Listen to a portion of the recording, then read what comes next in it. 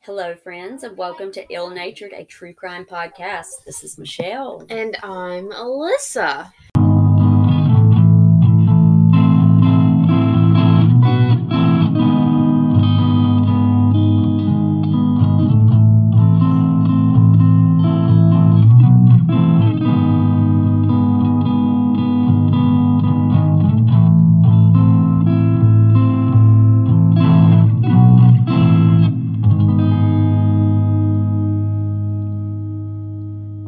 We're very happy to be here today. We're glad that you all got the last episode that we recorded 2 hours before.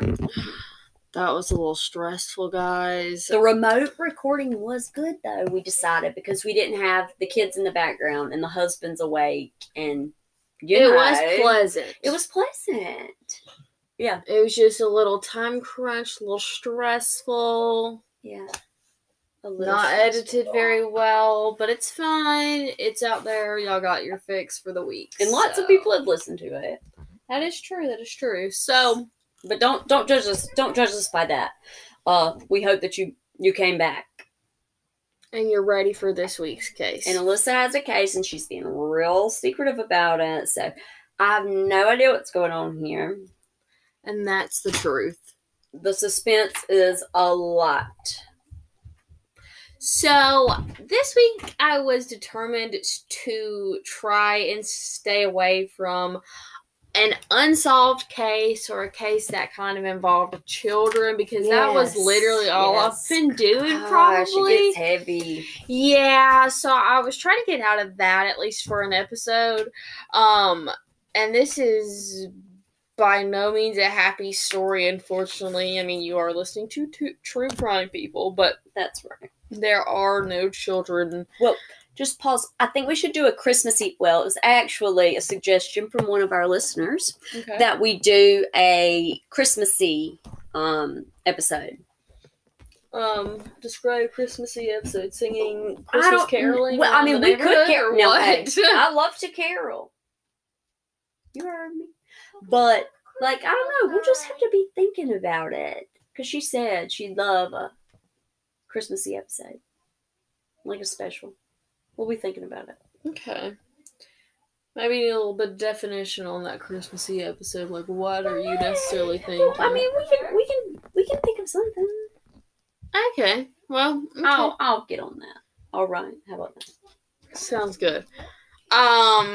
But I do want to give you guys a trigger warning, because today's case is important, but it deals with domestic violence and domestic abuse situations.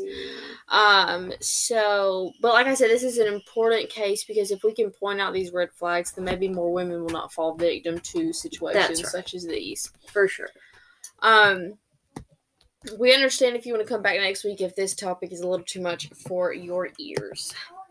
I think if you've ever been through, from what I've heard and read, if you've ever been through physical abuse, spousal abuse, whatever, it's hard. It's very hard. Oh, yeah. Well, today we're going to be talking about Anne Marie Fahey. Now,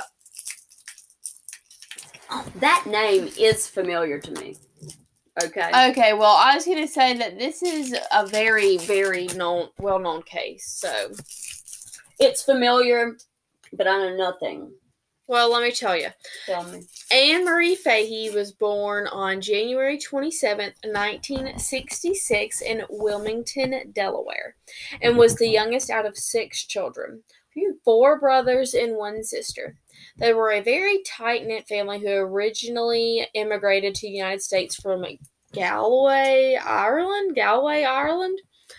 Her father, Robert, was an insurance salesman, and her mother, Kathleen, was a secretary at DuPont before she got married.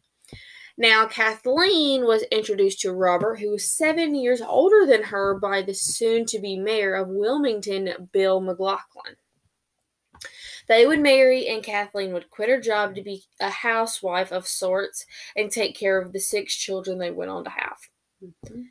The family was not rolling in the dough by any means, but they lived in a nice little house, and both adults, they seemed to be comfortable. Right. Now, both of them did enjoy a few adult beverages here and there. But whatever. That's just a little tidbit to drop in there because it comes back kind of a little bit later on. All the children were good students. They were athletic, and Anne Marie herself played hockey and basketball. She was very outgoing as a child, and she said she enjoyed doing impressions of people a lot. So she would study people's mannerisms and then went on to copy them and impress them with the impression she did. Love it. So yeah, she's very kooky and kind of outgoing like that. Me as a child. Yeah, that's you now. Still. Yes.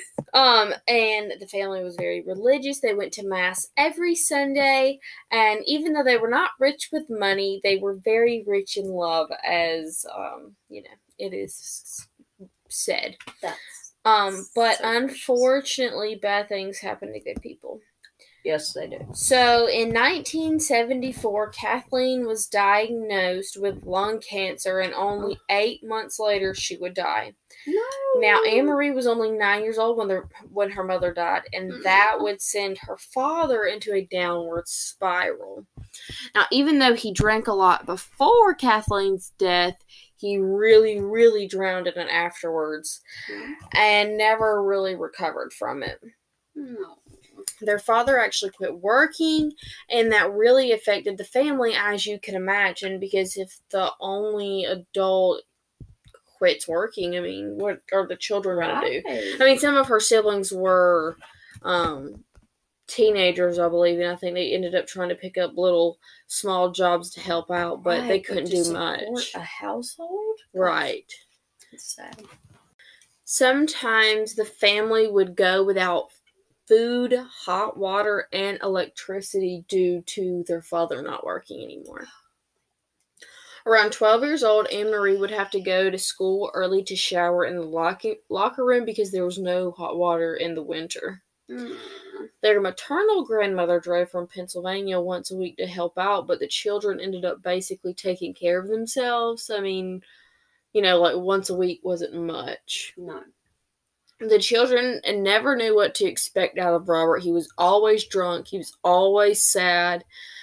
Some days he was completely out of it, just spaced out. And then other days he would just flip out on the drop of a hat.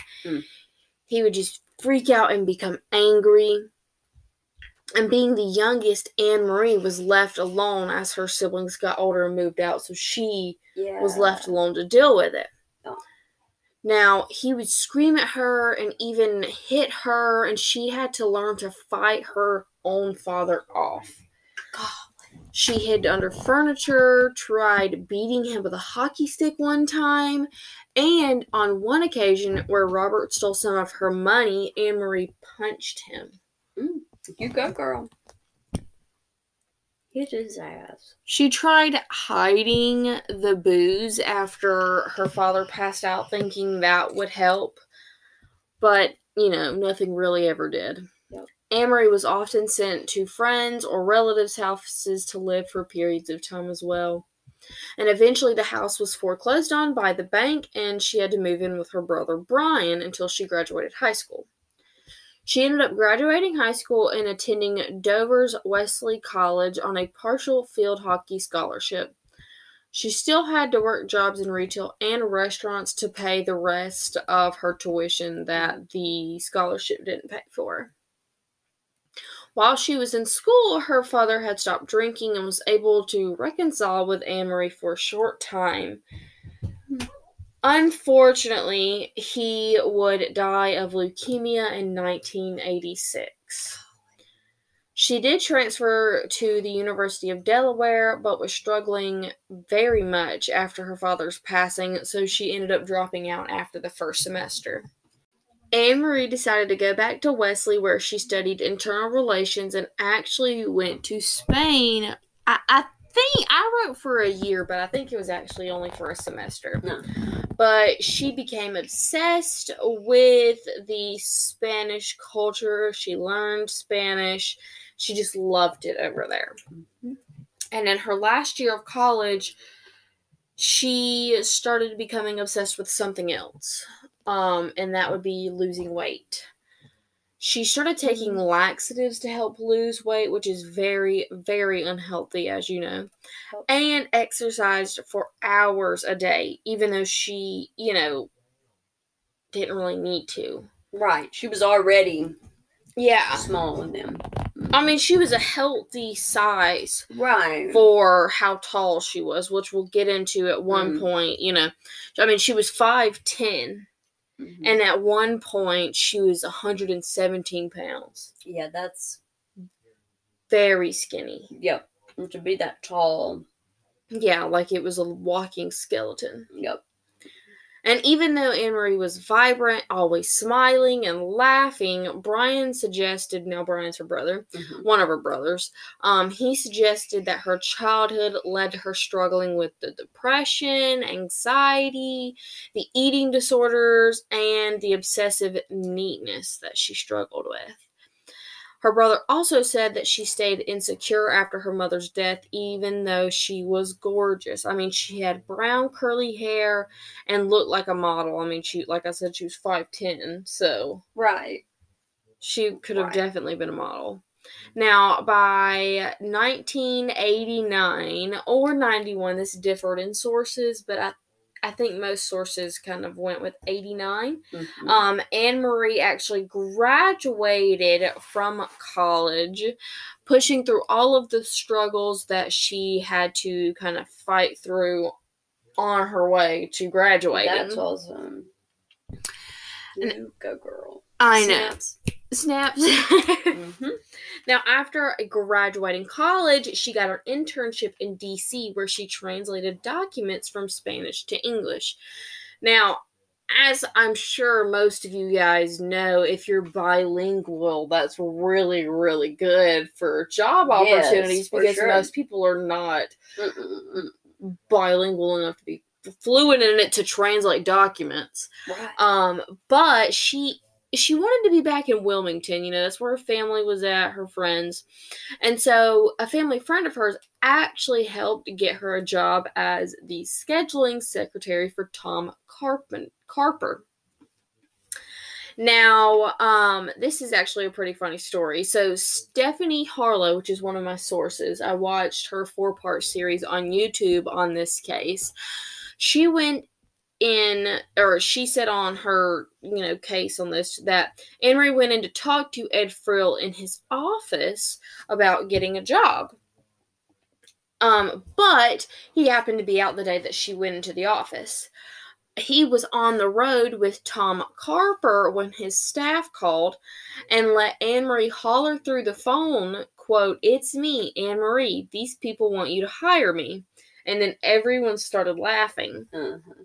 Her personality was so big and contagious that Tom Carper hired her as the appointing secretary right then. And in 1992, Carper was elected Delaware's governor, and she followed him to be the governor's, secretary or whatever. That's right.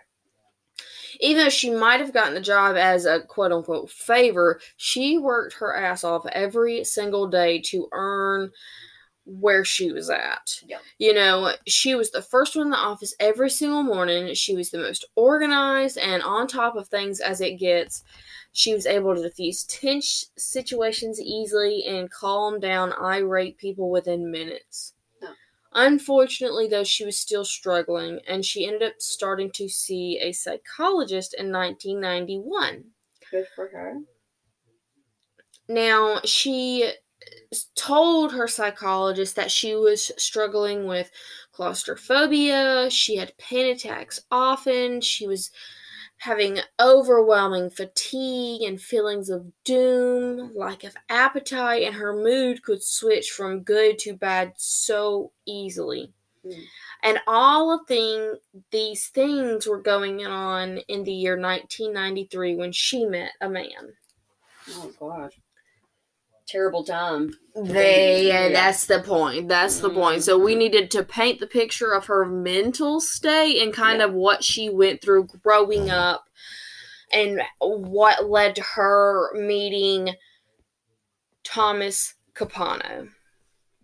Now, the first time she ever met him was, I think it was in the spring of 1993 at the Democratic fundraiser. And she was, like I said, working for the governor at the time, so she would go with him or attend with friends at political events such as fundraisers and things like that. Yeah. Now, she and a coworker attended the fundraiser together, and that's when Anne Marie spotted this, what she thought was a good-looking older gentleman making his way through the crowd, shaking hands, flashing smiles, one of those hotshot people. Oh, yeah. Hotshot. Yeah. Anne Marie made sure that she was introduced to that man who was Tom Capano. After that meeting, they started to kind of flirt back and forth a little when Tom came into the office for meetings. And they started doing business lunches with colleagues where Tom and Anne Marie would exchange looks across the table and probably play footsies if they were close enough. These business meetings turned into private lunches with Tom and Anne Marie, and those lunches would take place in the most upscale, fancy places around Delaware. Now, this friendship continued over the next 6 months or so, and both Anne Marie and Tom felt it was such a strong friendship built on mutual views and values and things. Tom loved Anne Marie's sense of humor and how blunt and transparent she was. Right. And he liked that she was a little feisty and kept him on his toes. The relationship was strictly not physical at all because Tom Capano happened to be married with 4 children. Okay. Yeah. It's not good. Well, it's not good. I wouldn't say it was. No. Even though he claimed and told her, he was tired of the relationship and had been for a while. Yeah. Now, on Anne Marie's 28th birthday, Tom planned to take her to a very nice upscale Italian restaurant in Philly. But there was an intense ice storm that night that threw the plans off course. As they were driving, they had to stop earlier than planned because the ice was making it hard to stay on the road, and so they stopped at the Chart House and shared several glasses of wine and a nice dinner together. After they ate, they went back to Anne Marie's and were intimate with each other for the very first time. Oh, he's still married? He's still married. No, okay. You didn't miss anything. He is still married. Golly. It would later be found that she wrote this in her diary on March 2nd, 1994. A couple months after her birthday. Quote, I have fallen in love with a very special person whose name I chose to leave anonymous. Yeah, obviously, because he's married with children. We know who each other are. It happened the night of my 28th birthday. We have built an everlasting friendship. I feel free around him, and like he says, he makes my heart smile. End quote. So who was Thomas Capano, the married man Anne Marie was in love with? Other than being a politically connected lawyer and a managing partner at one of Delaware's largest law firms, making him a very, very wealthy fella. Yeah. What and who made Tom Capano the man he was? So let's start at the beginning. Louis J. Capano. I'm going to say Capano. Yes.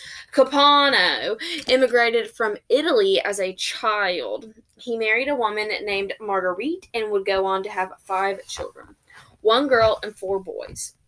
Louis used his family skill, being a carpenter, and built a very successful construction company named Louis Capano and Sons. The company started with developing and building apartment complexes and shopping centers all over Delaware. This started the Capano wealth that grew and grew and grew. Louis was living the American dream from coming over as a poor immigrant who built a company from the ground up and became very successful and rich. Okay. When their children were younger, all the boys worked for the business during the summer months and would go to the school the rest of the time, just as, any other kid. Right. Tom, their oldest boy, focused on his schoolwork during the school year, taking his academics very, very seriously. Tom attended St. Edmund's Academy for Boys until high school, where he began Archmere Academy. Both of these schools were very expensive, prestigious private schools. Not only did Tom excel in academics, being a straight A student and student council president, but he was also captain of the football team and ran track. Okay. He was good at everything and was literally the epitome of being born with a silver spoon up his ass or in his mouth or whatever that saying is. That's right. He was smart, funny, charismatic, and popular. His brothers said they looked up to him, and his parents depended on him to bring pride to the family. Everyone in Tom's life turned to him to help solve their problems or clean up their messes. He was a natural-born leader. He was level-headed. He never lost his temper. He was said to be logical, never made decisions based on emotions. His mother, Marguerite, later said, quote, "Half the time I didn't even know he was around. All he did was want to read. He was not a problem at all. Never, never, never, never. He studied all the time," end quote. His oldest and only sister, Marianne, later said, "While all mothers love their children the same, there's always one child who is easier to like." And she claimed that child was Tom. Mm-hmm. So up until this point, we see no red flags. He seems to be a great kid, great son, great brother, great student, all around athlete. Great guy. Yeah. He's got it going on. Exactly. That's the whole thing. Now, once Tom graduated high school, he went to Boston College and met a young lady named Kay Ryan. She was studying to become a nurse. They actually ended up getting married in 1972 and stayed in Boston for 2 years while Tom finished law school. Luckily for him, his entire education was being paid for by his parents and always had been. So he would never have any student loans. He never had to work a job to pay through school, like Anne-Marie did.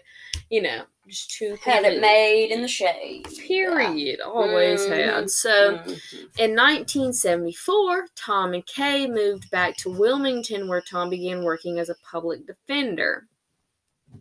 But 2 years later, he decided he would go on the offense side of things and become a prosecutor. Uh-huh. So he flipped the script. He does it. Yeah, he does it again a little later down the line, and I'll tie the ties together. So hold on to that. By 1977, Tom Capano. Was I saying Capano or Capano? I think Capano is what you were saying. Capano. I'll confuse myself. I like Capano. I think Capano. Sounds perfect. Thank you. By 1977, Tom was working at one of Wilmington's largest homegrown legal firms, Morris, James, Hitchens, and Williams. Before Tom was 30 years old, he was making 6 figures. He was balling. Before he was what, 30? Dang. All right, Tom. I'm saying. Tom and Kay bought an 8,000 square foot home. Beautiful home. Mm-hmm. They had their first daughter, Christy, in the year 1980. Then the year after that came Katie. 2 years later, Jenny was born, and their fourth and final daughter, Alexandra, was born in 1985. So that's the same year I was born. Sorry, I always have to say it. I think people will know, yeah. Familiar year comes up. 85. The 1985 year. Mm-hmm. But within those 5 years, Tom had 4 children. But unfortunately, there were other things going on that were not as happy for him, if you want to say.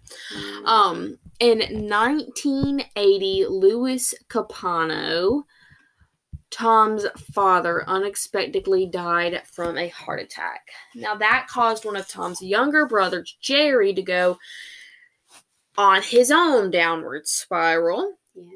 Jerry was in high school at Archmere when he started using drugs heavily, and I'm not talking about, like, just staying high from weed all the time. Jerry You're was talking about, like, heroin.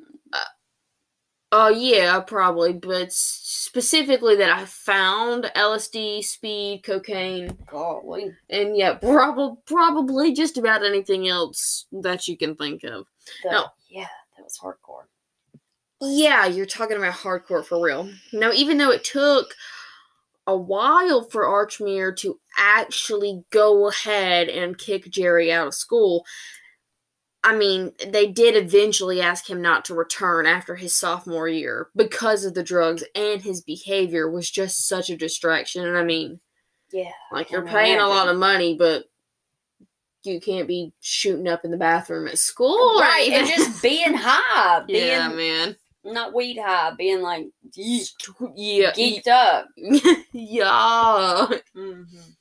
So Jerry attempted Brandywine High School, the large local public school, but that only landed him in handcuffs and arrested on drug charges not too soon after.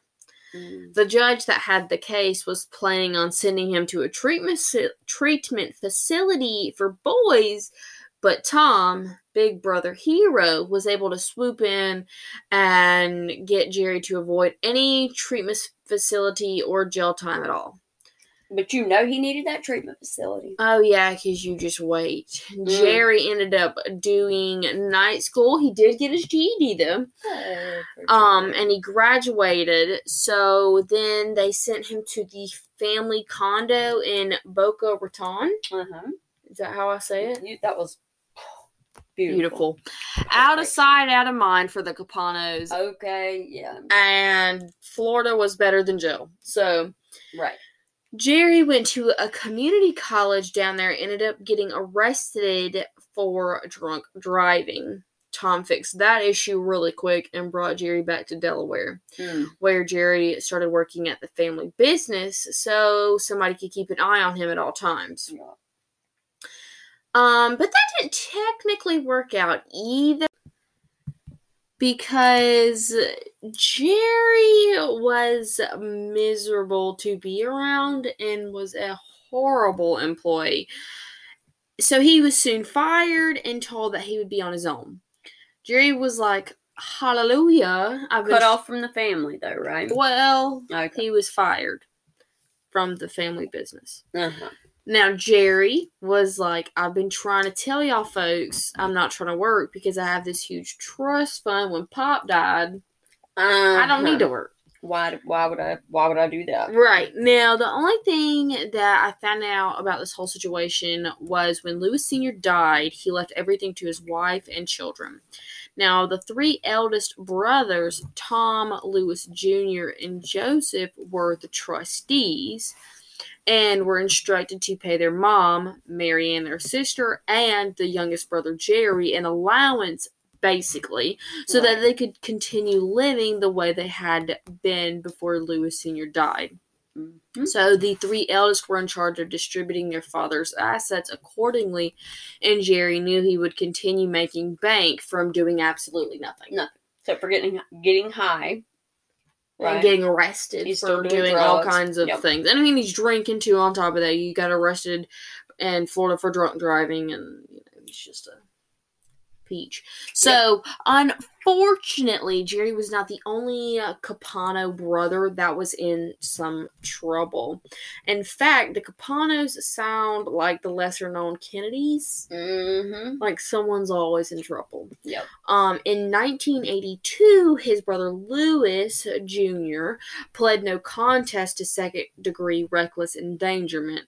Allegedly, Lewis was arrested, or this isn't allegedly, Lewis was arrested after he allegedly threw a chair through a sliding glass door at his brother-in-law's house and then proceeded to beat up his brother-in-law. Yikes. Now, I could never find any additional information about this, so I'm wondering if the charges got dropped or swept under the rug or something. Right. But don't worry, old Louie will come back up in just a few seconds.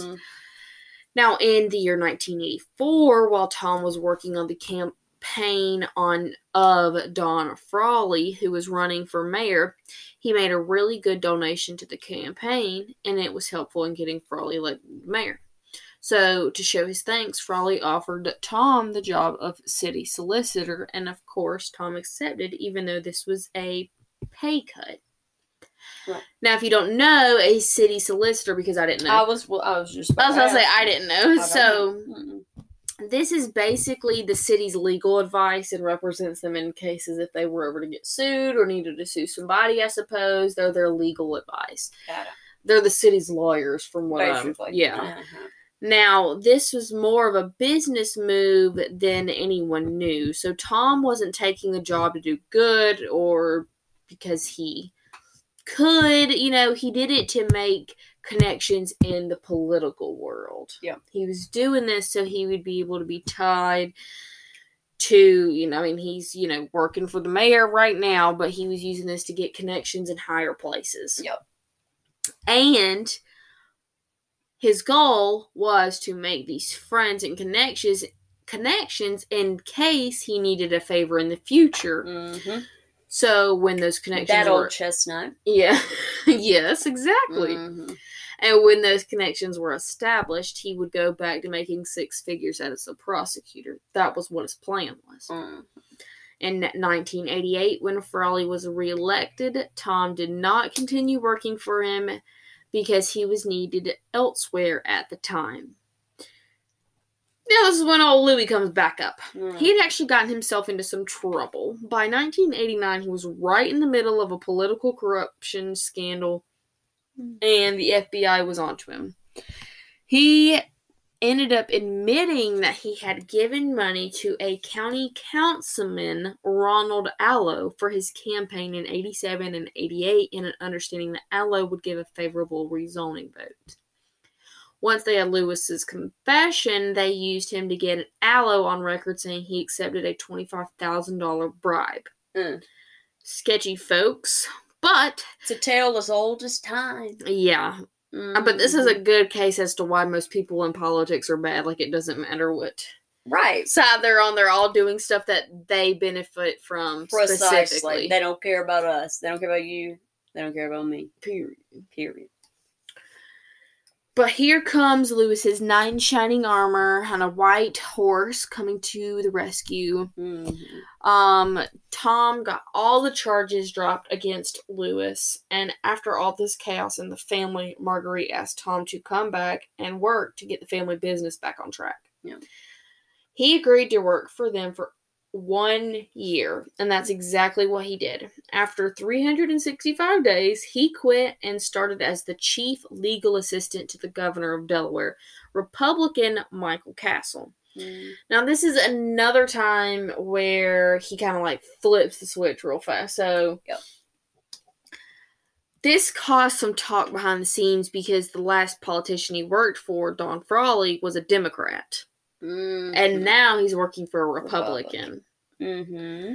So it got him looks quite often because allegedly in Delaware they're pretty strict on not crossing political sides. I'm not really sure about that, but Tom didn't, it made him look a little indecisive or whatever, but he could care less because he was working where the money was at and he was doing a smart business move in his opinion. Now, while Tom is working on his career, here comes another Capano brother with legal trouble. Like I said, they just keep going. The lesser known Kennedys. Mm-hmm. No offense, don't sue me. In 1991, Joseph Capano charged with kidnapping and repeated rape of a 27-year-old woman on Halloween night that he might have previously dated in the past. Wow. Yeah.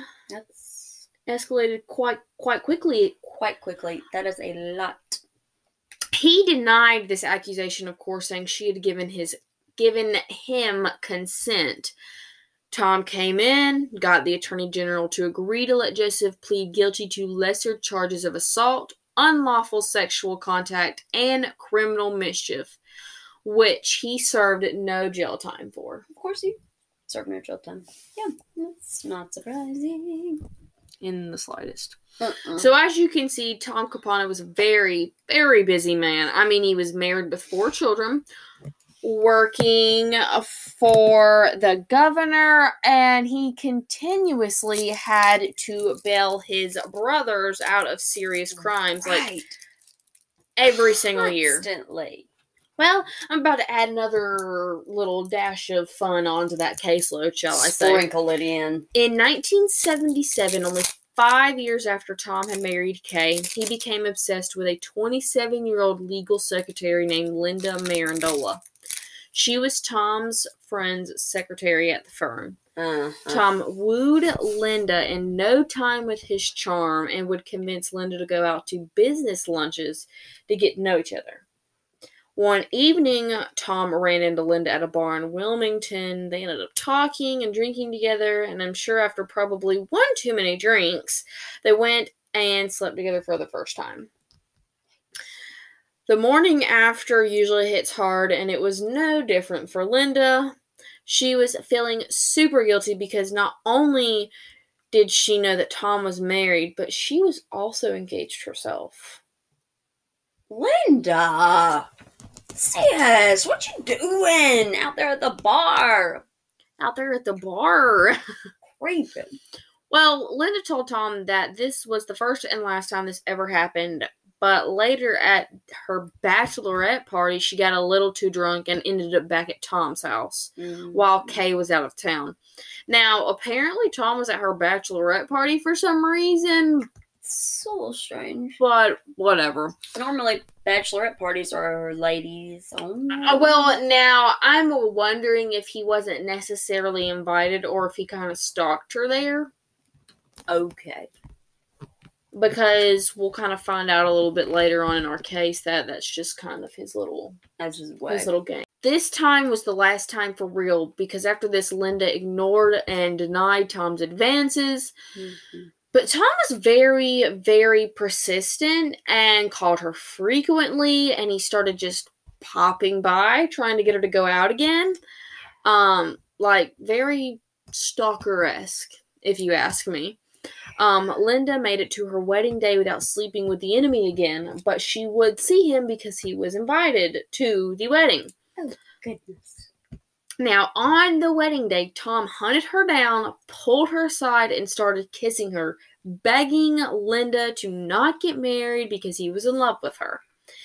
Even with this last-minute confession, Linda got married anyways, and Tom did not stop. Like, he kept on.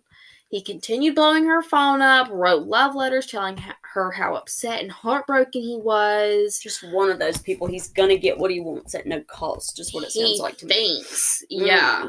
So, you know, he would tell her that there was a fire in between them and she should not ignore it. Tom is still married.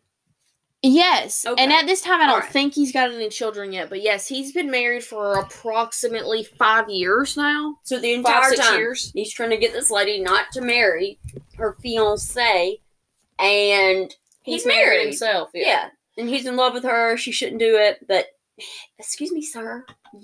You think this is hypocritical? Just wait. Hold on to what you got. Because doesn't seem like a good dude. I've seen quite a few red flags here.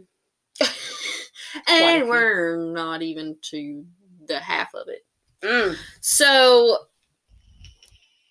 you know, Tom would say he would leave his wife and Linda could leave her husband so Linda could be his secretary. You know, the typical fantasy. Yeah.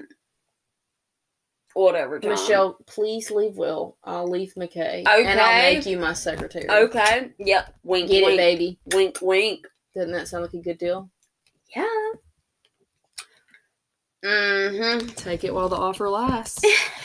In 1980, when his first child was born, Tom wrote a letter to Linda to tell her that he wished that she was the one who birthed his first child. Wow. Okay. What you talking about? Some wow? Let me find out that McKay's done wrote some secret love letter to some lady saying that he wished that she birthed my baby. You're getting chopped at the base. Yes. And it's a whiff. Okay? I would be so mad on my Lanta, I would be pissed. Yeah. My brain won't even fully process that. Like, what? What would you do in that situation? Once your girl has a baby, like, your relationship's on a different level.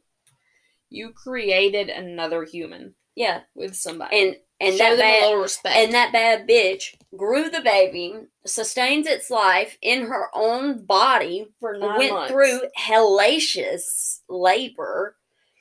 Maybe not hellacious for everybody, but whatever. She birthed the child. Then she kept it alive while it was a baby. Ooh-wee. That's pretty strong, He sucks, Tom. Pretty strong.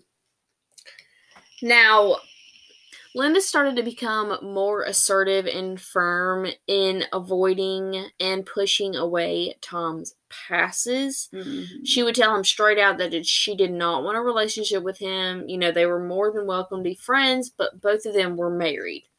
I mean, like, he just had his first child. She was very adamant that he needed to stop. Focus on your family, sir. You have a newborn at home. Go help your wife, please. Yeah. She's probably tired.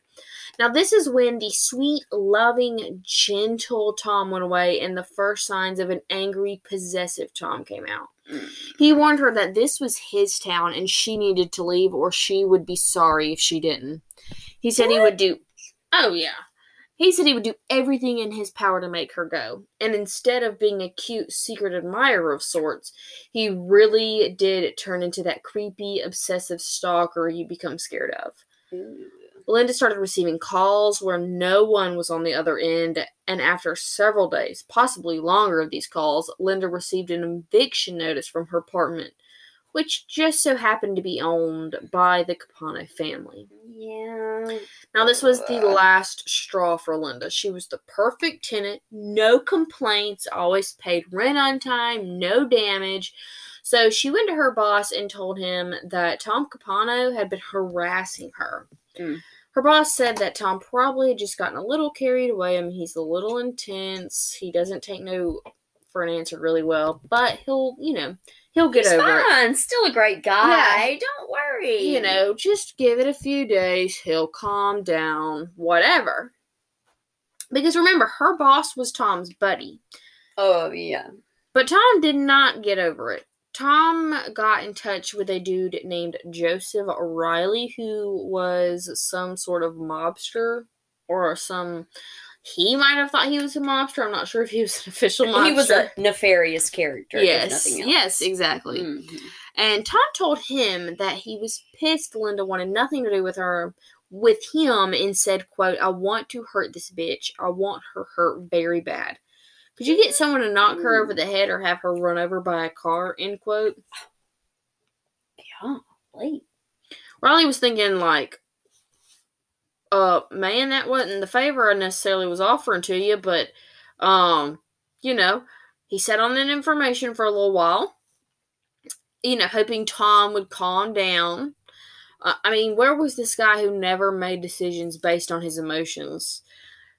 Yeah. Well, Tom called Riley a few weeks after that and said that he still wanted to get even with that woman. Riley realized Tom was not going to stop, so he decided to reach out to someone else. He called Dean Wedge, a retired FBI agent working as a PI. And Wedge told Riley to start recording the calls. The first thing he would need was proof of what Tom was saying. Right. The next call Riley received from Tom, he recorded, and Tom basically walked right into telling him exactly what he wanted done to Linda, and this tape was played for Wedge and Tom's boss, but was basically locked away, and Tom got off with just a serious talking to. Of course. Under the impression Linda was telling on him more, he wanted to retaliate, so he told Riley he wanted him to harass Linda and her family. Then told Riley he wanted him to record the harassment so he could make sure that Riley was doing as he was asked. I personally think he was just being sadistic and liked hearing her scared and stressed out. Yep. But Linda was not letting this get to her, and she would immediately hang up when she realized it was the harassment calls. Tom, being bothered that he couldn't get to her, ordered Riley to start after her husband next. Linda ended up leaving Wilmington, and they ended up later getting divorced. That's so sad. Well, let's go on to this. So, in 1987, Tom picked the phone up and decided to give Linda a call for the first time in a few years. He said he wanted to take her to Atlantic City for her 33rd birthday. Considering that she was now single and Tom seemed like the sweet man he was when they first met, she agreed, and they ended up in a seaside condo. So after all that, girlfriend went on vacay with him. Sis. Yeah. Okay. All right. Well. Mm-hmm. Now, during that trip, he presented her with a gold watch with his and her initials engraved on the back. She was having a good time, but when Tom asked if she had been seeing other men, she answered yes. He flipped the switch. He was calling her all kind of names and stormed out of the hotel. But remember, he's still married. Now, not only was he married, but he was also secretly seeing the wife of one of his fellow lawyers who was also his coworker in the same firm. Gross. So, he had a wife, he was seeing Linda, and now he's seeing another lady. Now, this man and his family were actually close with Tom and his family. The men worked together and they lived close by each other, so they spent a lot of time together. I think they went on vacations often, too. Mm-hmm. Now, Tom had been eyeing his co-worker's wife, Deborah McIntyre, ever since he first laid eyes on her, and he knew that he had to have her. So, on a New Year's Eve party in 1981, Tom took Debbie by the hand, led her to the bathroom, and confessed that he was in love with her. He started kissing her, and apparently Debbie felt the same way, because after that, Tom and Debbie were together all the time. They were inseparable. So Debbie was into it. Yeah. Somebody try to grab my hand and lead me into a bathroom and see what you get. And knee to the crotch. Yeah, I don't know. They continued this affair for 13 years. That's always so crazy to me. 13 years they were creeping around, still married to their other significant others. I was going to say, Debbie was like spouses. A sneaky little hoe. Okay. She was really, really good friends with Kay and even helped Tom plan Kay's 31st birthday party. Okay, I had a situation like that growing up with the same, like they were best friends. How you steal your best friend's man? How could you do that?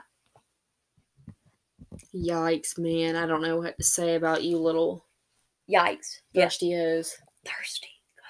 Wait. Don't come from mine. Get a single man's. Because I'll beat the hell out of you. Period. Kay never suspected a thing between those two.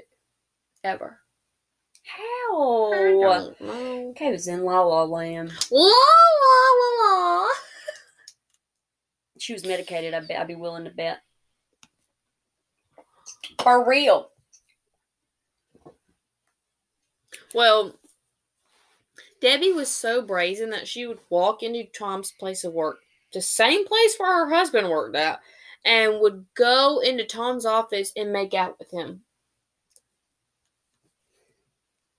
Thirsty as hell. They would meet up at sketchy hotels and talk on the phone like every single day. The sketchy hotel thing? Mm-mm. You ain't fixing to catch me getting sleazy in a cockroach-infested hotel room now. Quit playing, okay? No. If you want to creep... You want to roach crawl up your butthole? If you want to creep... Do you want a roach to crawl in your area? Your derriere? I would have to say no. Okay. But don't be cheating on your husbands and your wives. Thank you. Divorce them. Be like, look, we're about to separate and we're going to start divorcing and I'm going to go get me an apartment and I'm going to bang this lady that I love. Or this lady that I love. I mean, Or you become swingers if you're both into that. Right. Yeah. Just need to have that open conversation. Have an upside down pineapple outside your door, perhaps. An upside down pineapple. What you involved in still? All right. No. Telling secrets on the pod. No, I'm not. I wish I could my face. This really took a left turn. It really did. Talking about these people. I could never live like Tom. Oh. It's like, where are we going with this? Do I need to turn the podcast off? Wait. I could never live like that. I could not live cheating? with the cheating. He's a very busy man. How do you have time? Yeah. How do you keep them all separate? That's too much. I can't deal with one. Me neither, man. It's exhausting. I just spit. Exhausting. I haven't been out in public in quite some time away from my family. Yeah. If you can't tell. Neither have I. By 1983, she was so convinced that Tom was who she was supposed to be with, she didn't even fight when her husband filed for divorce that year. So he finally found out, like... I suppose. Yeah. I didn't have a lot of details on this, but yes, I'm assuming that he found out. And he filed for divorce. Divorce. Yeah. She ended up moving into a house close to Tom and his family so they could sneak around anytime they wanted. Now, we're going to get into a little bit kinky stuff, if you shall, but we'll just hold on to your horses. We're all grown up here. Yes, we are. Hopefully we are. I mean, me and you are. I don't know about all our listeners. But anyways, Debbie ended up asking Tom to leave Kay so that they could be together, but he told her that he could not do that to his family. But he still wanted to have Debbie on the side, and he enjoyed how kinky they could get. So, if sexual stuff gives you some uncomfy talkies, but we just kind of already jumped into the whole swinger thing, so... That's right. I mean, we're just gonna bust you out. I mean, they started watching porn together and weren't afraid of a group activities, if you know what I mean. Tom told Debbie that if she ever had any males over to give him a call, and he would come over, hide in the bushes outside, and watch them have sex. That's so weird. They engaged in a threesome once with one of Tom's friends. So, I feel like all of this is very important to build the character of Tom Capano before his relationship with Anne-Marie Fahey. I mean, Tom Capano had so many red flags that, like, in his behavior, that this man was like a red flag himself, a walking red flag, if you will. Red flag. And he isn't even that good looking. He clearly has a history of cheating. He keeps becoming obsessed with his mistresses. Obsessed in the sense that he wants a physical connection with these women. You know, he likes the secret rendezvous. And he likes to spoil them, but he does not ever plan on leaving his wife. Yep. Now, this is the man we're dealing with. You think she was a good cook or something? Who? Like his wife, his real wife. The one he wouldn't leave. No, maybe it was, I don't know, children. I don't know. Why do people do this? People do this all the time. Yeah.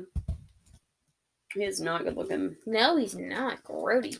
Gross. Now, you know, this is who we're dealing with. Who the man who Anne-Marie thought she was in love with. Like I said, Tom and Anne-Marie talked on the phone all the time. He would take her out to nice restaurants that she would never have gone to on her own because she wouldn't have really been able to afford them. Yep. And Tom liked being the one who could open these doors for her and made it seem like he was the only one who could. Yep. You know, shower with these gifts and these nice things, take her to these expensive places she would never be able to go on. Made her feel special. Exactly. Yep. And like made her feel special and made him feel like a big shot. Oh, exactly. And a few weeks after her first entry about the mystery man, she made an entry on March 24th that read, quote, "My boyfriend Tomas asked me today if I wanted to be his girlfriend and live." Tomas. Yes, I'll tell you about that in just a moment. And live alone, and he would pay rent for my room. I need to think. I love him, but he has 4 children and a wife. I will be a silent girlfriend, end quote.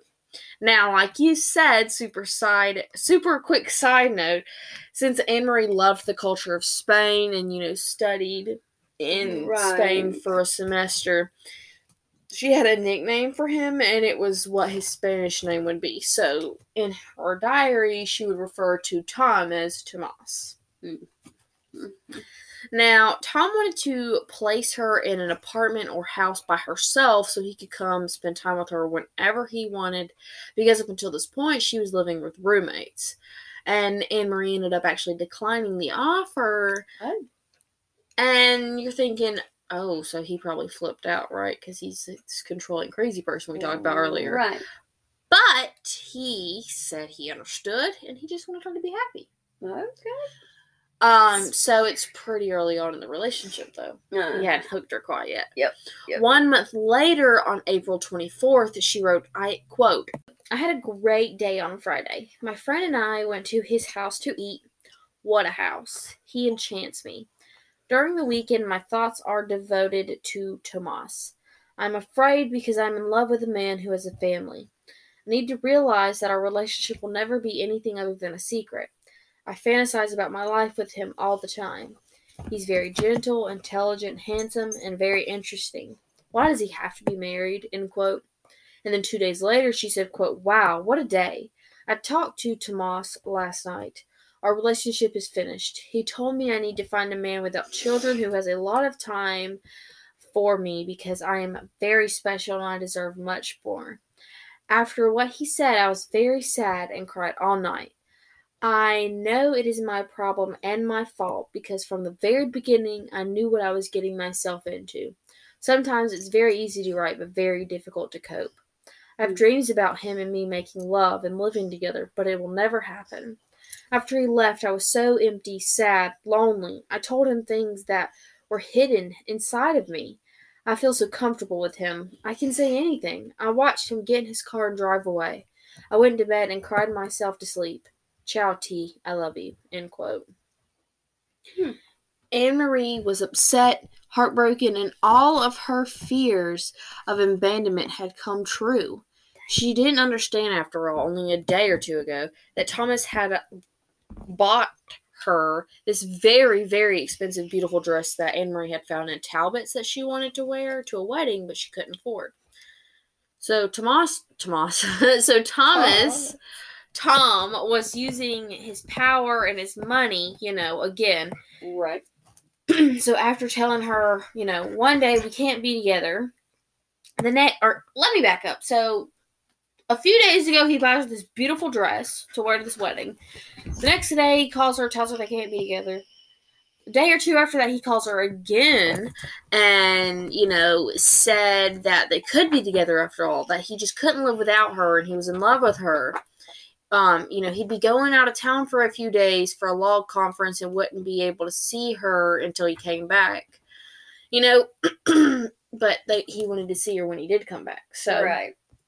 He gets back together with her, and, all this was true. He was going to a law conference in Montreal, but the only detail he left out was that he wouldn't be going alone.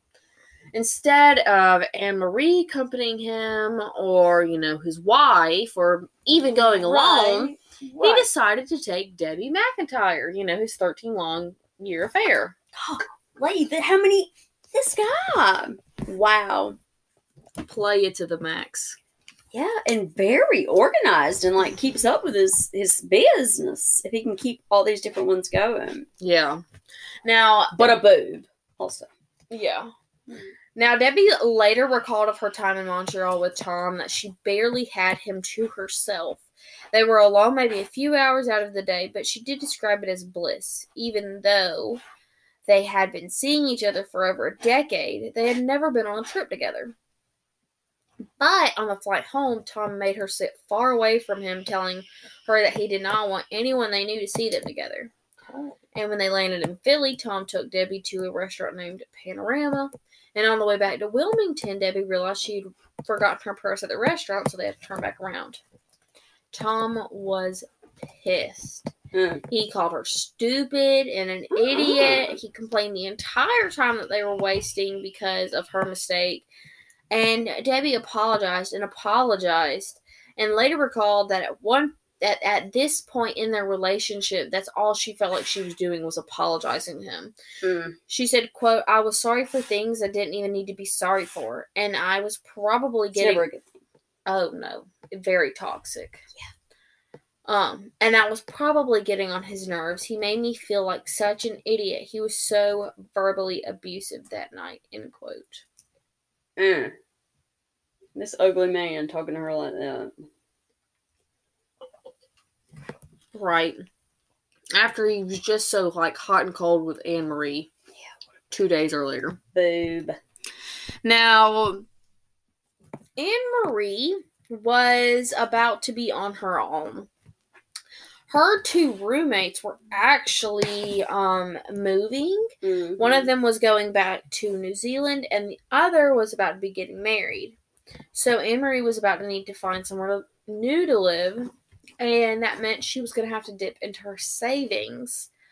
So no trip to Ireland that she had been planning with her little brother, and no detour to Spain that she had been dreaming of. As she did with everything else, she talked with Tom about this, how she was upset that she wouldn't be able to go to Ireland with her little brother. She wouldn't be able to go to Spain like she was planning. And not long after this talk, Anne-Marie was given an envelope at her desk at work that had $500 in it and a note that said, "Use this to go to Spain."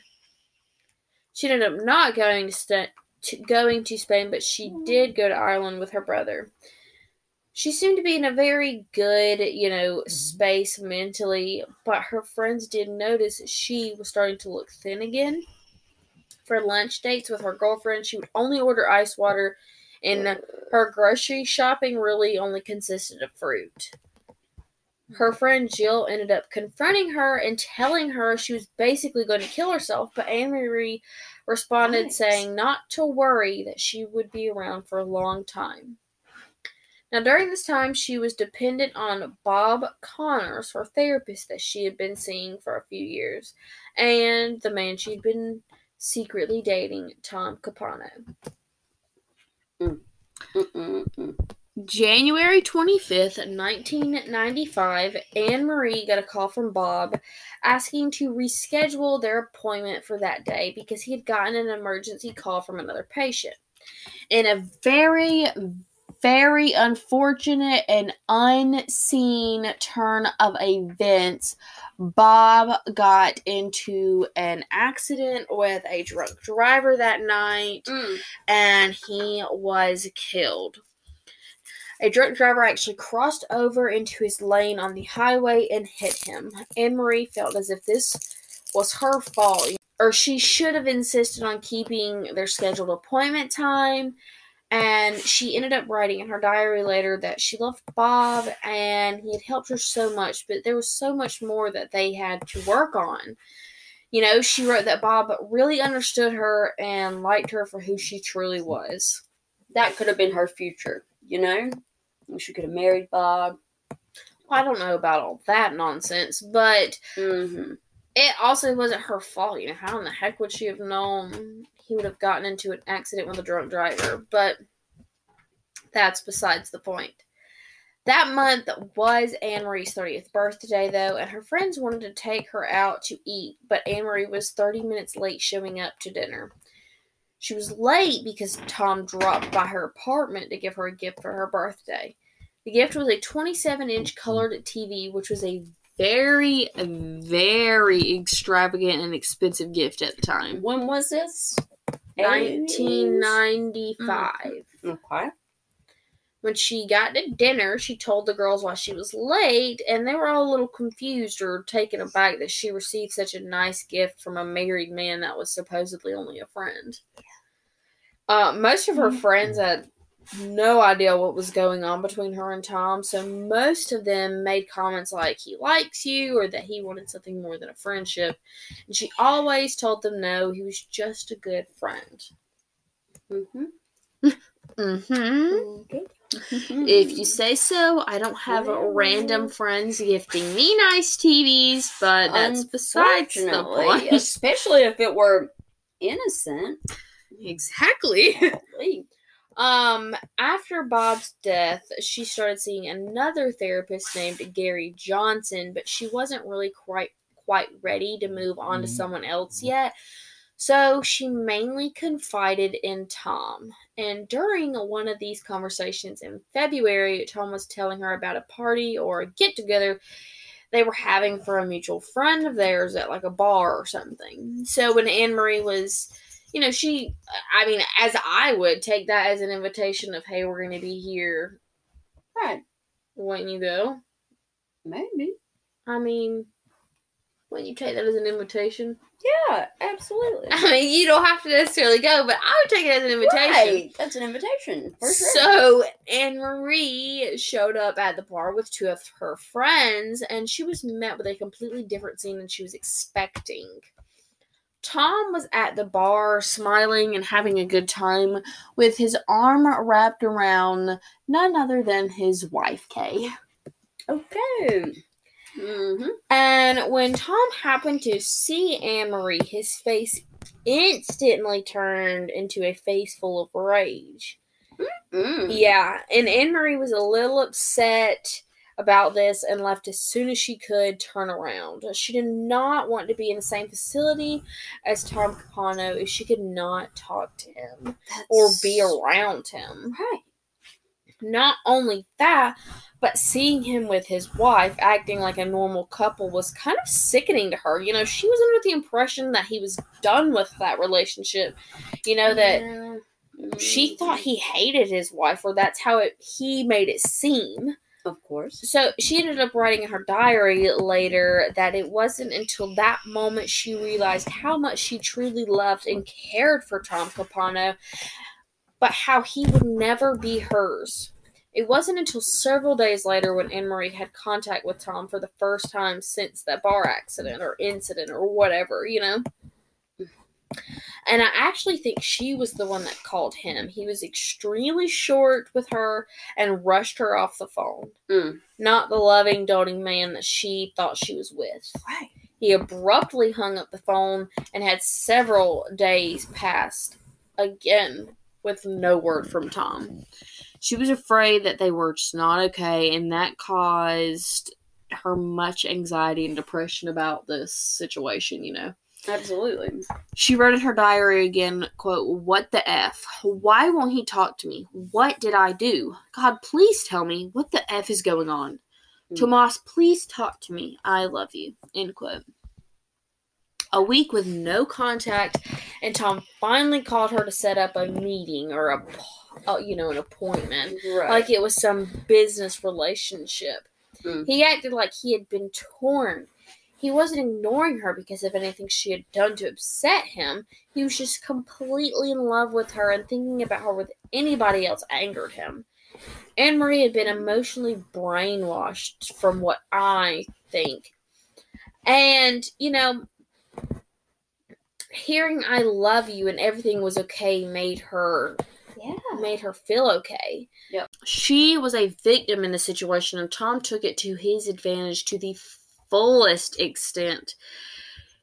He was being like soap opera dramatic. Like he was so dramatic, okay? One minute they're holding each other, tearing up. The next minute he's throwing his hands up saying he needs to let her go for her sake. Like, it's all for your sake. You're better off without me. I'm just such a great guy. Yeah. I'm just going to have to let you go.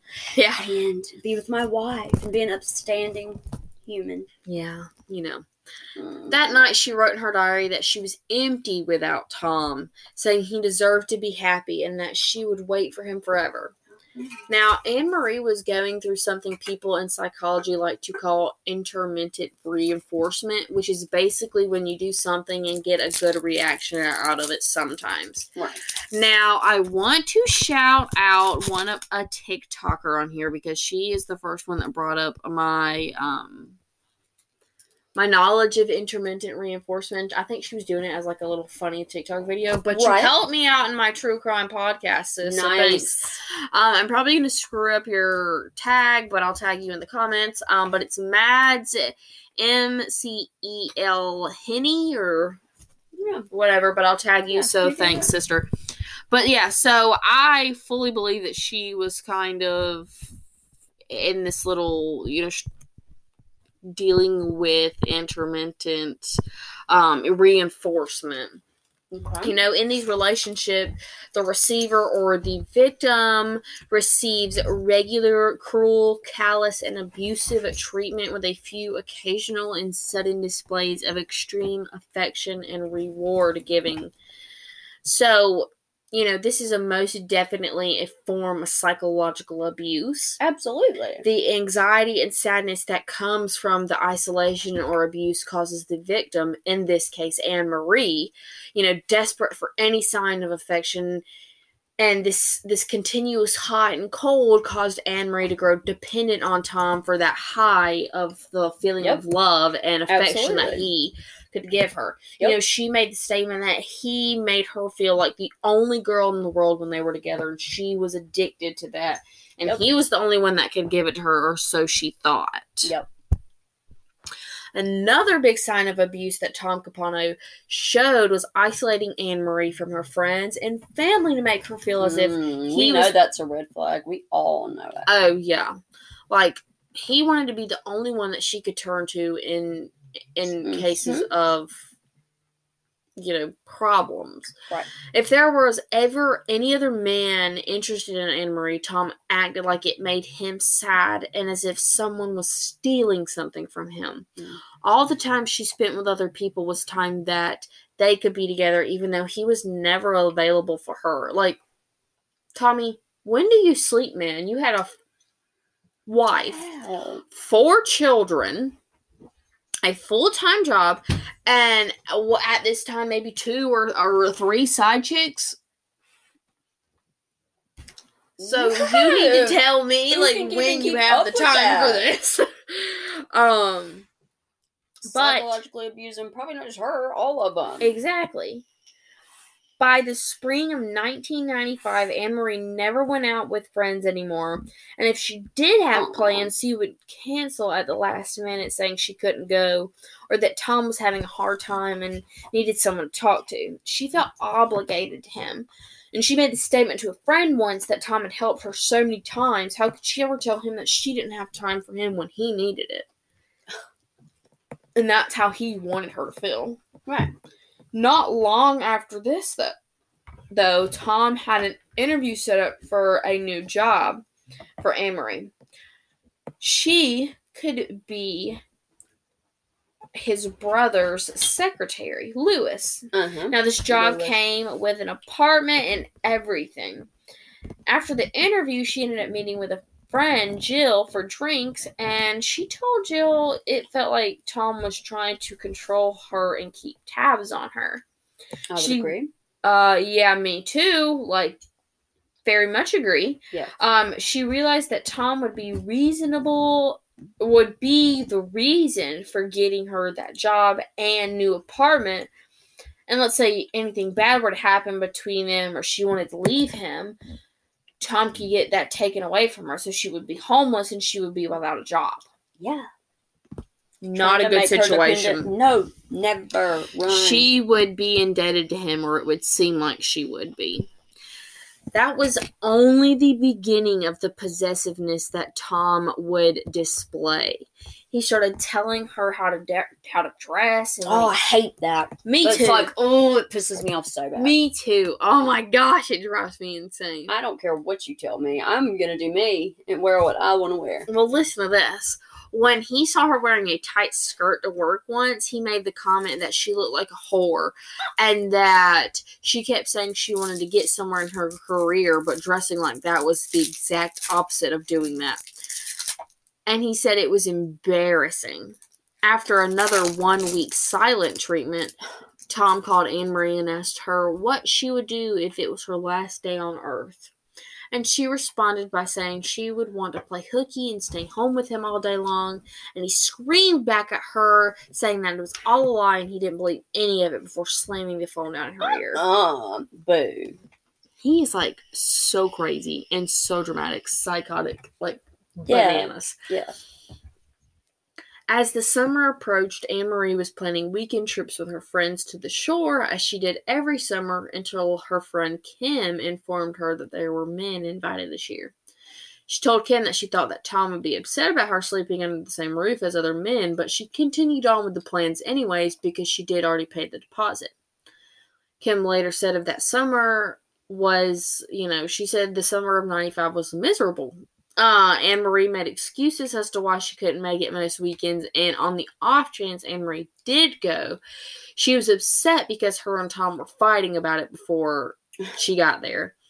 He would literally show up to her apartment as she was packing her bags to leave for the weekend and scream at her for hours before, 8 out of 10 times she decided she just wouldn't go. And, the 2% chance that she did go, he would tell her that she would, you won't be hearing from me again. And the cycle continued over and over. For real, I wish she would have said that to him.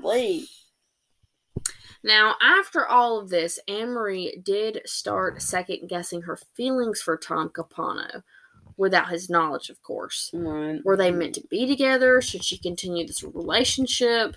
While she was weighing the pros and cons, basically, Tom invited her to stay 4 days with him at a luxurious resort. Tom thought they had a great time those 4 days, relaxing, horseback riding, partying, making love, as he put it. But Anne-Marie described it completely different, saying they argued a lot of the trip.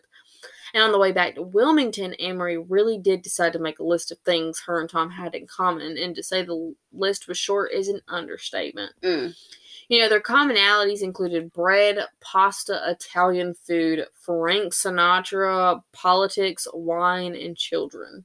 Yeah. Not a really good list, to get married on. And not that he's offering. That's exactly right. Not too long after this trip, though, Tom Capano would drop a diggity bomb on Anne-Marie, and probably every single person that I'm about to drop in your ears right now. He said it was finally time that he was going to divorce Kay.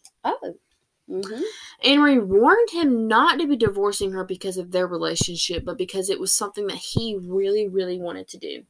And by the end of August of 95, he sat his wife and four daughters down to tell them that he had been unhappy for a long time. He informed them that he would be moving out for a while and assured them it was nothing that any of them had done personally or at all. Kay asked if there was another woman involved, and he said absolutely not. And after this, he told Debbie that this meant that they could finally be together and get married. But she just needed to be patient and wait a little longer. So he told Debbie, not Anne-Marie. Right. Okay. But, here comes side chick number 3, Susan. We don't know about Susan yet, do we? No, but she's about to get thrown in the mix. So, while all this was getting, thrown at you, Anne-Marie was secretly being set up with a banker from Rhode Island. Okay. Yeah. So, her boss, Tom Carper, was actually the one that was setting her up with this fella. But he was a 32-year-old, single guy. And his name was Michael Scanlon. He was the complete opposite of Tom. He wasn't abusive to anyone's knowledge, and by October of 95, she was feeling so good about her relationship with Mike. She started pulling away from Tom more and more, which is good. Yes, she was finally separating herself from her abuser. Right. Tom soon moved within 5 minutes of Anne-Marie's apartment and became very aware of her new relationship with Tom. Relationship with Mike, right. Now, Tom confronted Anne-Marie on this, and he was very upset that she had been keeping a relationship secret from him. I'm waiting for you to be like, wait a minute, considering he was keeping 2 relationships secret from her. Like, she still has no idea about Debbie and Susan. But the rules don't apply to him. No. I hadn't even thought of, So, Anne-Marie no longer desired to be with Tom, but she was still fearful of disappointing him or upsetting him. She told Tom that she was with Mike, but it just wasn't that serious, you know. Behind Tom's back, she was telling friends and family that she thought Mike could be the one. Like, she was really in love with him. She really liked him. Mm-hmm. And after that first conversation, Tom called Anne-Marie multiple times throughout the day and sent her emails telling her to break up with Mike. He told her that he left his wife for her, but when that didn't work, he tried bribing her with nice things like a Lexus, and then was like, we can get married, you know, trying to give her all the things that she wanted. Yeah. So she would break up with Mike and be his only. Knowing good and damn well he was not planning on... I mean, he would buy her the Lexus, but he wouldn't marry her. No. Mm-mm. Or Debbie or Susan. Yeah. Now, when she continued to decline his offers, he started for real stalking her. Like, he would drive by her house often, park outside of her apartment for hours. Ew. And when she was at Mike's, he would go park outside of his house. Ew. Mike should have beat his ass. I was about to say, I would have, like, walked out the door and, like, slit his tires, pulled him out of his vehicle, and... Roats maybe even keyed it a little bit. Like, when all of that wasn't getting to her, he started taking his children to the same Sunday Mass that Anne-Marie went to, and when she changed the time that she went, Tom followed suit. He threatened to tell the congregation of their affair that they had, and Anne-Marie was embarrassed, so she switched churches. That into the Lord's house, please. He knows nothing. She was basically being stalked by him, and Anne-Marie was fed up with it at this point. God bless her. Now, despite all of this trouble she was still having with Tom, Anne-Marie and Mike's relationship really grew. They started meeting each other's families and were going on very many public dates, which is one thing Anne-Marie was excited about. I mean, unlike Tom's sleazy ass, Mike was taking her out in Wilmington, and this was a relationship that she could talk openly about. Like, it wasn't a secret. And the more she went out with Mike, and the more Tom, heard about Mike, Tom started throwing more insults out and telling Anne-Marie that he just didn't know what she saw in him. Whatever, dude. He threatened to tell Mike that she was a homewrecker and had broken up a family, and said he would even go a step further and tell Mike about her eating disorders, which hardly no one knew about. What a creep. Yeah. Oh, so, I mean, like, Mike had noticed Anne-Marie losing weight, or, you know, kind of being on the thinner side, but she always told him, it was, you know, I'm going to the doctor for it. They can't really figure out why, but we're still going to keep trying. You know, she wasn't really open with him about her eating disorders at this time in their relationship quite yet. And she might have even felt embarrassed by this and felt like it could have ruined this good relationship. I mean, Mike seemed like such a good guy, so we know that he would have never let this ruin what they had, but she had no idea, so she kept this all to herself, and Tom threatening to expose it was terrifying for her. No, that's horrible. For Christmas, Mike went to his family's in Rhode Island and promised Anne-Marie that he would be back by New Year's. Now, Tom knew that Mike would be leaving and tempted Anne-Marie with a trip to Spain.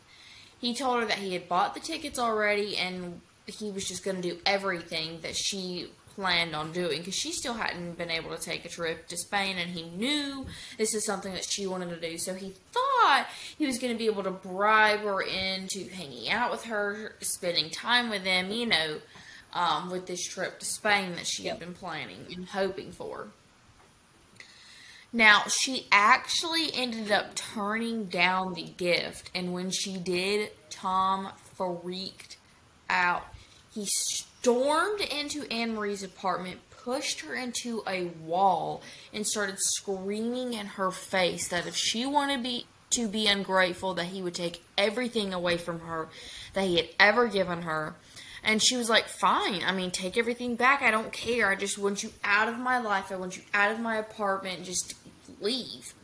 And so Tom started running around her apartment acting like a freaking maniac, grabbing the TV, taking her clothes, and anything else he spotted that he bought, he was grabbing. I mean, he got as petty as to take a bottle of salad dressing out of the fridge. This guy is mental. For real. Now, within 15 minutes, Tom came back, apologized, and returned every single one of the items. He asked for them to go sit in the car and, talk this out. Of course, they started arguing as soon as they got in the car, and Tom started calling her all of the bad things he usually started to. And when she grabbed the door handle to get out of the car, he locked the doors and grabbed her around the neck. Yikes. She somehow escaped and, logically was very, very frightful of her ex-lover now. At the end of December, Tom went into a... Yeah. At the end of December, Tom went into a coffee shop and saw a mutual friend of his and Anne Marie's. Her name was Jackie. She described Tom that night as being depressed, or that day, excuse me, as being depressed, looking pale and thin. He said this was the first Christmas without his kids, and it was just hard on him. He asked Jackie if she and Anne Marie could go out to dinner or something with him one night because he just needed to be around some friends. So Jackie went to Anne Marie's and told her Tom was not a good place. He threatened suicide, and she was like, he invited us to go out with him. I think we need to go. And Anne Marie just was constantly like, no, I just don't think it's a good idea. Tom's fine. But Jackie kept persisting. So Anne Marie ended up reluctantly agreeing. So Anne Marie and Jackie ended up meeting Tom at his new place. He invites them in and he shows them around. And then they went to dinner in Philly, where Anne Marie was described as cordial but quiet. You could tell she really didn't want to be there. When Anne Marie got up to use the rest, Tom put on a show to Jackie, asking why did Anne Marie hate him so much, when in reality Anne Marie did not hate him. She just wanted to continue their friendship, nothing more. She just simply moved on. But even after this, Tom would still email her, talk about the kids with her, and usually ended the emails with I love you or te amo. In mid-January of 1996, Tom showed up to Anne Marie's apartment, and she realized that she was not clear enough about their relationship.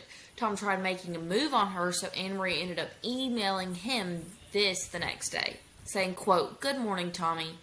I'm sorry about my outbreak last night. I am sure it must have scared you. Quite honestly, I scared myself last night, Tommy.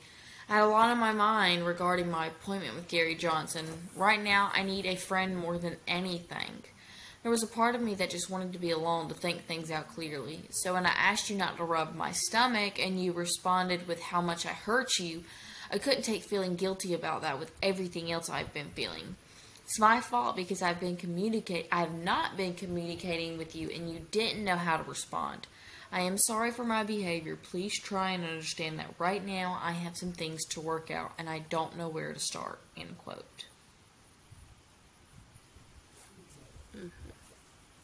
This is Anne Marie Emailing Tom.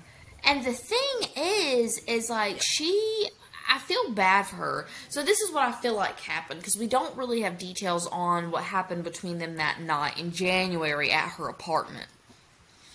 But what I would assume is Tom showed up to her apartment, tried making move on her, rubbing her stomach, rubbing her back, trying to kiss her neck, whispering her, some sort of an advance. And she denied it. She probably flipped. She was like, I don't know how many times I have to tell you that we were just friends, but, stop with this, But then, after him leaving, she was either scared of him, or two, after he left, she was like, maybe I was a little too harsh, and so she felt like she needed to apologize. And this is where we see how Debbie was feeling in the situation when she left her purse at the restaurant. She felt like she was having to apologize for these things that she didn't even need to apologize for, and Tom was making Anne-Marie feel the exact same way. Now, soon after, she got ready to go to Wilmington's Grand Gala Ball with Mike. But when Jill stopped over to help her get ready, she found Anne-Marie's excitement was gone and that she had been crying. She said that Tom had found out she was going to the gala with Mike, and he had been calling her, blowing her phone up all day long, saying, just threatening her and saying that he would go to the gala and hunt Mike down, and then, it's just the same old, same old. And she said that Tom was always like this. Right. He was just psychotic, Thankfully, she still ended up getting ready, still ended up going. Tom was not there. He did not make an appearance, and Anne-Marie ended up having a really good time with Mike that night. She actually ended up saying it was one of the best nights of her life. And that night was the night that her and Mike decided that they would officially become exclusive. And when she returned home that night, she felt as if she might have hurt Tom's feelings, so she ended up emailing him again Monday morning, saying, quote, "First, let me start off by saying I am sorry for the pain I have caused you over the weekend. I am afraid I do not know where to begin. I spent a good part of yesterday morning and afternoon at Valley Garden Park thinking about a lot of stuff. Us, girls, eating disorder, my family, etc. I desperately want to talk to you, but I'm too afraid to place the call. I do love you, Tommy, no matter what happens. I will always love you," end quote. Now, when Tom Capano received this email, he wrote Anne-Marie back saying, quote, "I desperately want to talk to you too. I'll go out of my mind if I don't soon. Please don't be afraid to place the call. I need to hear your voice. I am leaving now for a meeting. Please call me. Not hearing from you since Saturday afternoon is making me crazy. You know how much I love you and need you. I will wait for your call. Te amo," end quote. Now, Tom and Anne-Marie continued talking back and forth for a few days, and Tom consistently tried making plans with Anne-Marie, and she kept making excuses as to why she couldn't make these plans. Now, early February, she told him that she could only give him a friendship. She was very confused, and at this point, she couldn't offer him anything more than just a friendship. Now, Tom realized he was losing his grip on Anne-Marie and tried playing it cool to try and reel her back in. Now, he said, "Call me and let me know if you get together Saturday." And then he said, "I always feed you good." So I thought this was like a sick little stab at her, He tries to play it cool and says, "Give me a call. We'll be together Saturday. I always feed you good." Like, get out of here. The weekend around February 8th or so, Tom paid his brother Jerry with a check for $8,000. Now, I bring this up because this is some suspicious behavior before some things that happened later on in the year and later on in our case. He had recently borrowed money, saying a couple was trying to extort him and he was needing to pay them off. So, of course, you know, Tom has done so much for him. Jerry wasn't going to blink an eye, so he gave Jerry the check, or, you know, he gave Tom the check and was okay with him paying him back a few days later. Now, Tom told him if anyone asked him what it was for, to tell them that Jerry had just done some landscaping for him, and this was just money for the landscaping job. Right. After paying Jerry back, Tom called Anne Marie several times and drove by her apartment multiple times that day. By the end of February, Tom went to Jerry and asked for a gun for protection against the people who were extorting him. Tom chose a handgun even after Jerry suggested something like a shotgun, which was better for home protection. Jerry let Tom take a 10mm Colt revolver. Then, once again, he asked Jerry, for a favor. This was the last favor he was going to ask of him. He said that he might need to take care of these extortionists, so he might need to borrow Jerry's boat, and was wondering if it was okay. Jerry said, yeah, come get my boat if you ever need it. So, this is all very, very not good. This doesn't sound good, but, like, no one knows. No one has any idea what's about to happen. So, on April 7th of 1996, Anne Marie wrote in her diary, quote, I have finally brought closure to Tom Capano. What a controlling, manipulative, insecure, jealous maniac. For one whole year, I allowed someone to take control of every decision of my life, end quote. But was Anne Marie really done with him? This would be Anne Marie's last diary entry that she ever made. And on June 27th, people were trying to get in touch with her, and they weren't able to. So by the 28th, she ended up being reported missing. And that is where we're going to end for part 1. I didn't anticipate this to be a 2-part episode when I first started my research. But, surprise! I didn't even know. All right. I know you didn't know. Part 2, coming at you. But, y'all tune in next week for part 2 on Anne Marie Fahey. We are going to pick up on June 27th, 1996. Mike tries calling Anne Marie a few times that day, and then the next day he tries calling her again and realizes that no one has heard or seen from her, and so that is kind of where her case begins, where she kind of goes missing and the police are going to get involved. So y'all make sure y'all tune in next week to get the end of this episode.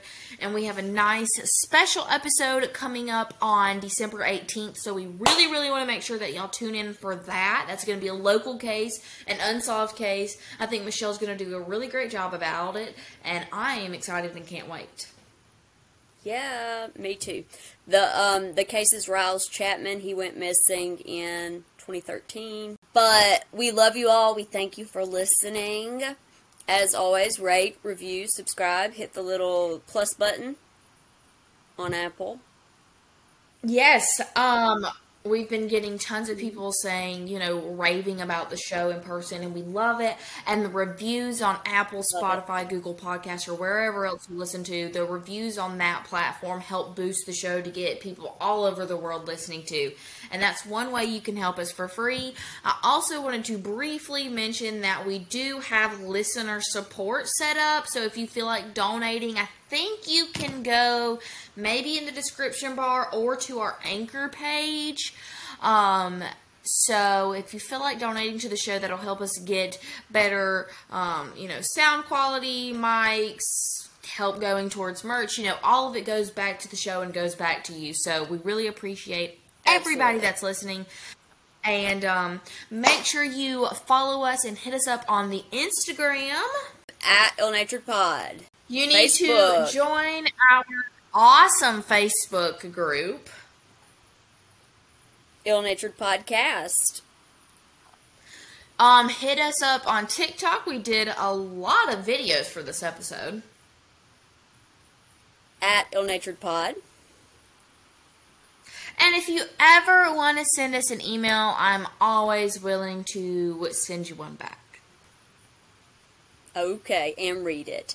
It is illnaturedpod@yahoo.com. That's right, guys. And we love you all so much. We will catch you guys on the flip side. Peace.